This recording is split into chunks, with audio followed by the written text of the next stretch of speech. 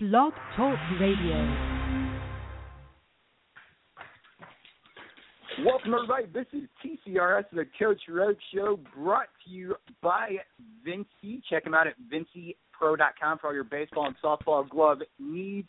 We are also live on the 100% Food Hotline. Check them out at spacenutrientstation.com. We're right back after this to talk all things National Pro Fast Pitch.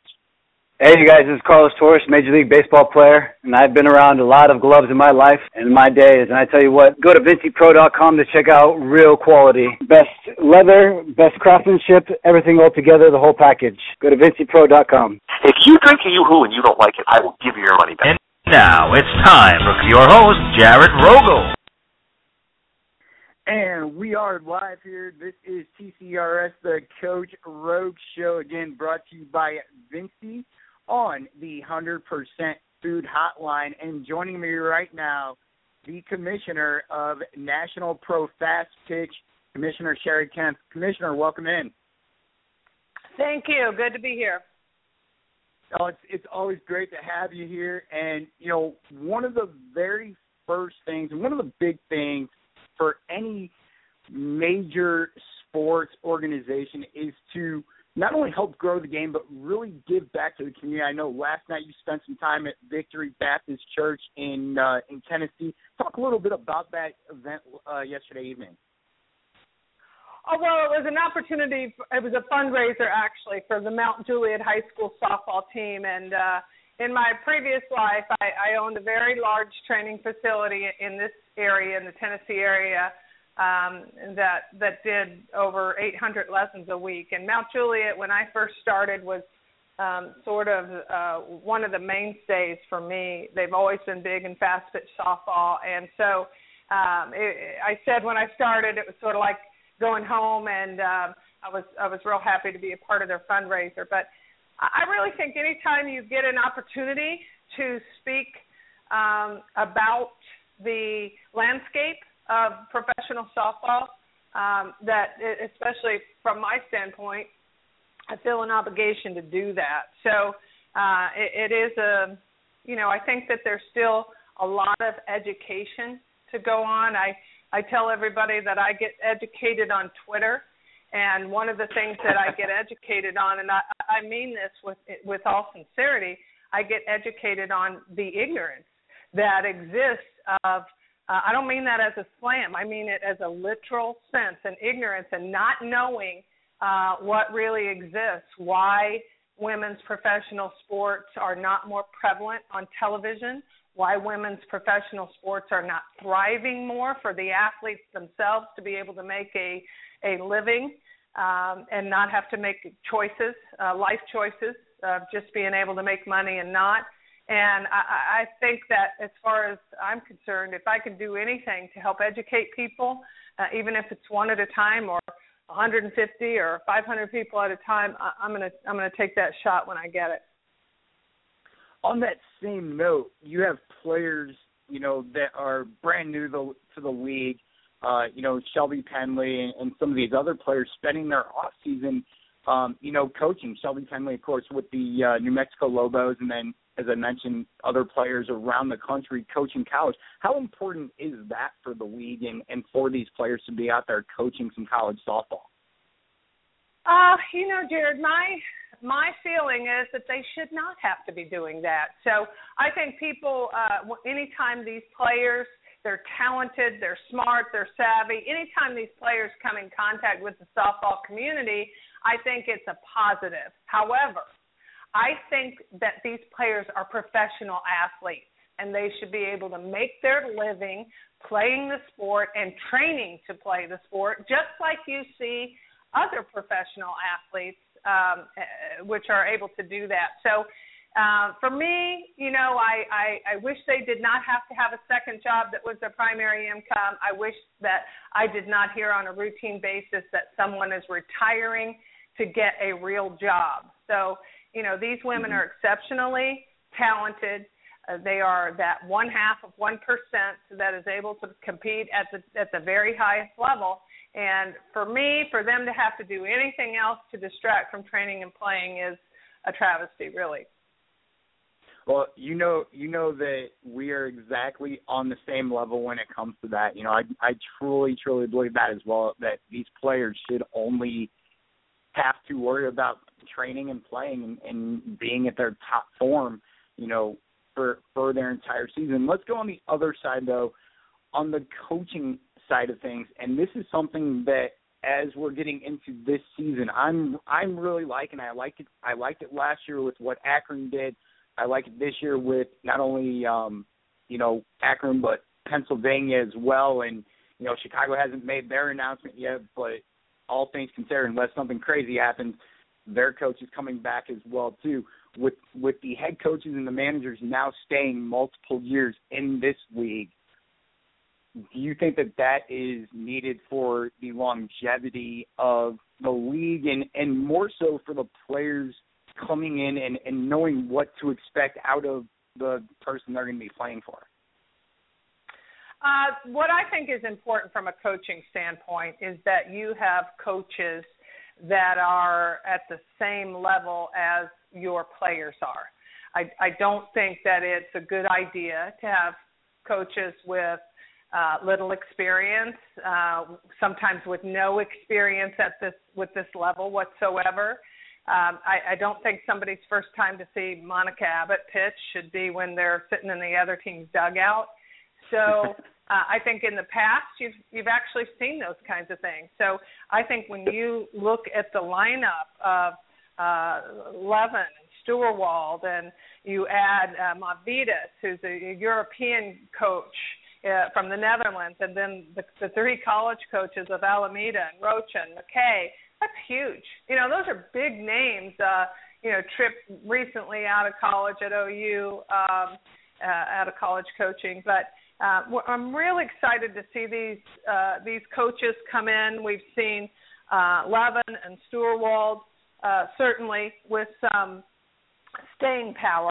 And, how long Alameda and Rocha might be able to stay in remains in question. I mean, obviously their priorities are with their colleges, but to have, remember we had Tim Walton in the league. We had Beth Torina in the league. Yep. So we've had some really great, notable coaches. And sometimes you're going to see those coaches come in and go. Jen McFalls last year came in with Dallas just for a year. But, sometimes those other obligations are going to take over. But I think it's a thrill. I think it speaks highly for the league. And I think that for those people who, for whatever reason, aren't noticing the quality of athletes that are in the league, certainly the quality of coaches will turn a few more heads.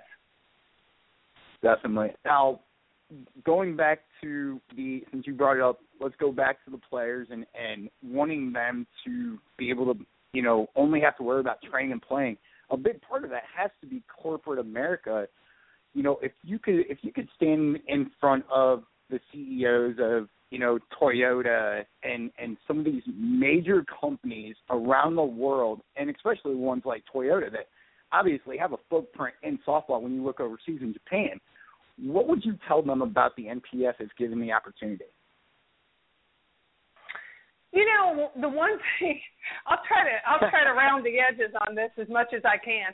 The one thing that sticks out to me that I say every day is why not?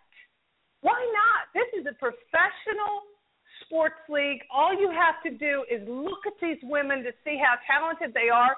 But if you step back from that, they are educated. They are well-spoken. The NPF has yet to have a domestic violence arrest among its ranks. So they are tremendous representatives. But what I would say to corporate America is be brave. Be somebody that's not afraid to step out of the norm.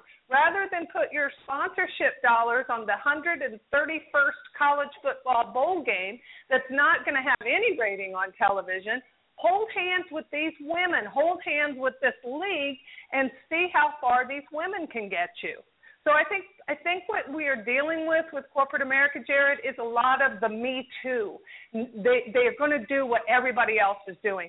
Brand A is putting their money in professional sports here. Well, we've got to counter that with professional sports here. And unfortunately for us, most of those come with the tag of male sports. I just said this last night, and I tweeted it not too long ago. You have 3.3 million girls playing high school sports. You have 42% of all female, of all college athletes are female, yet corporate America is spending less than 0.5% on female sports.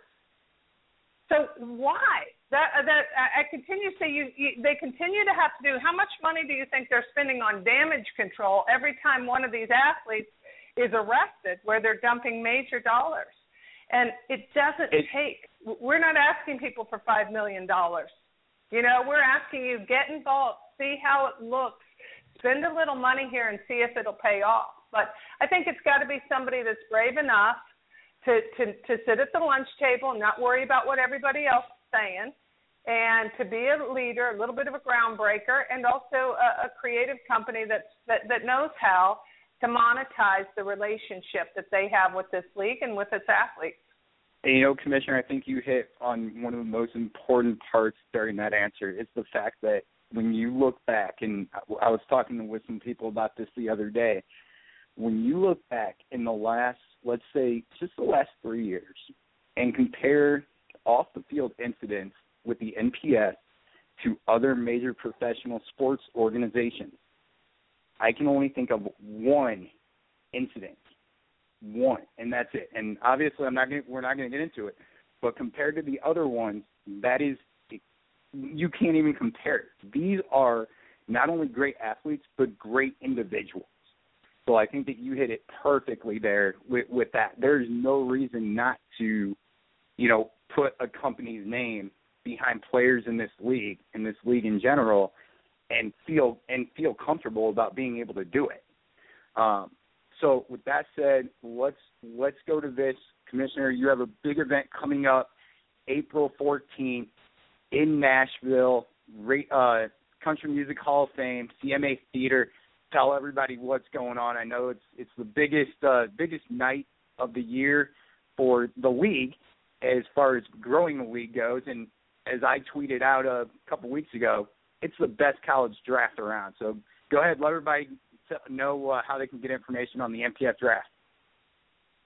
Well, it is a spectacular event. So it is the college draft. It happens once a year. It sort of found its home here in Nashville. We have it at the Country Music Hall of Fame, and last year we moved into the brand-new CMA Theater, which is just a beautiful venue. It is live television. It is just a terrific night, and as you said, I think part of that magic is that it's about the future. It's the excitement. There are so many people that follow college softball and that are familiar with those players, and that sort of translates to when you start to see the players drafted to certain teams, the wheels start turning and you get fan involvement and engagement, how this person's going to fit into this team or, whatever the case may be. And I think that's, you need conversation. If you're going to be successful, you need conversation. And so I think there's always a lot of that around the draft. But it's a semi-formal event. We always have players, established players that are already on rosters come in and join us. They do some on-air interviews, but more importantly, I think before that, they sign autographs as the crowd is coming in to the venue, and we also have a VIP reception afterwards, and the players are there as well. They take a lot of photos, they sign a lot of autographs, and they really enjoy it. So it is a very cool night. We're looking forward to we always have live music at the reception to sort of give the feel of Nashville. And for several years, we have had Taryn Papa, who is an up-and-coming artist here in Nashville. She's actually the niece of UNC's head coach, Donna Papa. So that's kind of a cool attachment, too, to the softball world that we have a big time with. I was going to say, if there isn't live music at the after party, then I don't know why it's in Nashville. Exactly. We're gonna take a really quick break. We're gonna come back. We're gonna let everybody know how they can get information on the draft, how they can get information to attend it. That's one of the coolest parts. You guys will hear about that after this. We're also going to take a look ahead at this coming season in the NPF. This is TCRS, the Coach Road Show. Hey, you guys, this is Carlos Torres, Major League Baseball player, and I've been around a lot of gloves in my life and in my days, and I tell you what, go to VinciPro.com to check out real quality. Best leather, best craftsmanship, everything all together, the whole package. Go to VinciPro.com. If you drink a Yoo-Hoo and you don't like it, I will give you your money back. And now it's time for your host, Jared Rogel. And we're back here live on TCRS on the Coach Road Show presented by Vinci. Check them out, VinciPro.com. And on the 100% Food Hotline, 100% Food, probably your most effective meal. Visit SpaceNutrientStation.com. Commissioner, all the times that you've been on the phone with us, you've heard our intros. They've changed, but one part's remained the same. I've never asked you about this, so I'm going to put you on the spot right now. Have you ever had Yoo-Hoo, and do you like it? I have had Yoo-Hoo. I would say that I'm indifferent. I don't have Yoo-Hoo on a regular basis. How about that? All right. So how about that for politically correct answer? That is a very, very politically correct answer. I'll take it. Let's go back to the draft. As I mentioned before the quick break there, one of the coolest parts about the draft is to attend the draft. It is free except for adults. Tell everybody how they can get information for the adults out there that want to bring kids to the draft, how they can get information and get tickets. So as you said, it is a free event. It is a largely free event. It's free to players wearing their jerseys. It's free to military. It's free to seniors. So there's a lot of ways to get in. And the reason for that is that it's an exciting event. It is live television, and we want people to get to experience it. We want people to really enjoy what it is. And again, it's another part of the education process of National Pro Fast Pitch and everything that goes into it. So we do look forward to it. You could get the tickets easily. The only thing that we ask is, just so we kind of know how the venue is filling up and when we're full, is that everyone registers. If you're planning on going to the event, that you do register online on the website. And it's very easy to do. You can get to it a couple of ways by going to the website, which is profastpitch.com. You're going to see something on the homepage that'll get you to the draft registration, or you can actually go in the tab that says draft and get there as well. So we make it as easy as possible. And if you have any trouble, send us a note, and we'll get you taken care of. And we've obviously got links to the league in the show description. If anybody's listening to the show, just go ahead and click on the link there. It'll take you right to the league website. Again, the NPF 2016 College Draft presented by Bonet will be in Nashville. It will be on CBS Sports Network, 7 p.m. Central, 8 p.m. Eastern, April 14th. Commissioner, let's look ahead, though, to the end of the season, NPF Championship Series. I know that you are completely stoked about this Championship Series, August 19th through the 23rd, University of Alabama. Your thoughts on how it's going to feel to be able to put this game in this Championship Series at the University of Alabama, not only based on the fact that you're in the middle of SEC territory, but also the fact that you've had some really great players from Bama come through the NPF. You sort of hit it on the head there. It's going to be exciting for a number of reasons. I believe that the South is a very good place, if not a perfect place for our championship. I think you have to try and get that championship where people understand softball, and not only that, but where they're willing to activate. And Tuscaloosa specifically has proven that they're willing to activate for the last 8 years, having led the NCAA in venue attendance for the University of Alabama. So we went to Birmingham initially. We did have a 3-year agreement that we had some facility issues get in the way of that. It is a multi-use facility, and they have to prepare it for football in the fall, and they just didn't have enough lead time. They wanted our championship to continue to be early, and we really can't do that. So the options that we started checking into last year were to move it, and certainly Tuscaloosa was one of the groups that we checked with, and they came on board with enthusiasm. So everything, Jared, that we have felt since making that announcement has been nothing but energetic and positive. Immediately, once the announcement went out, within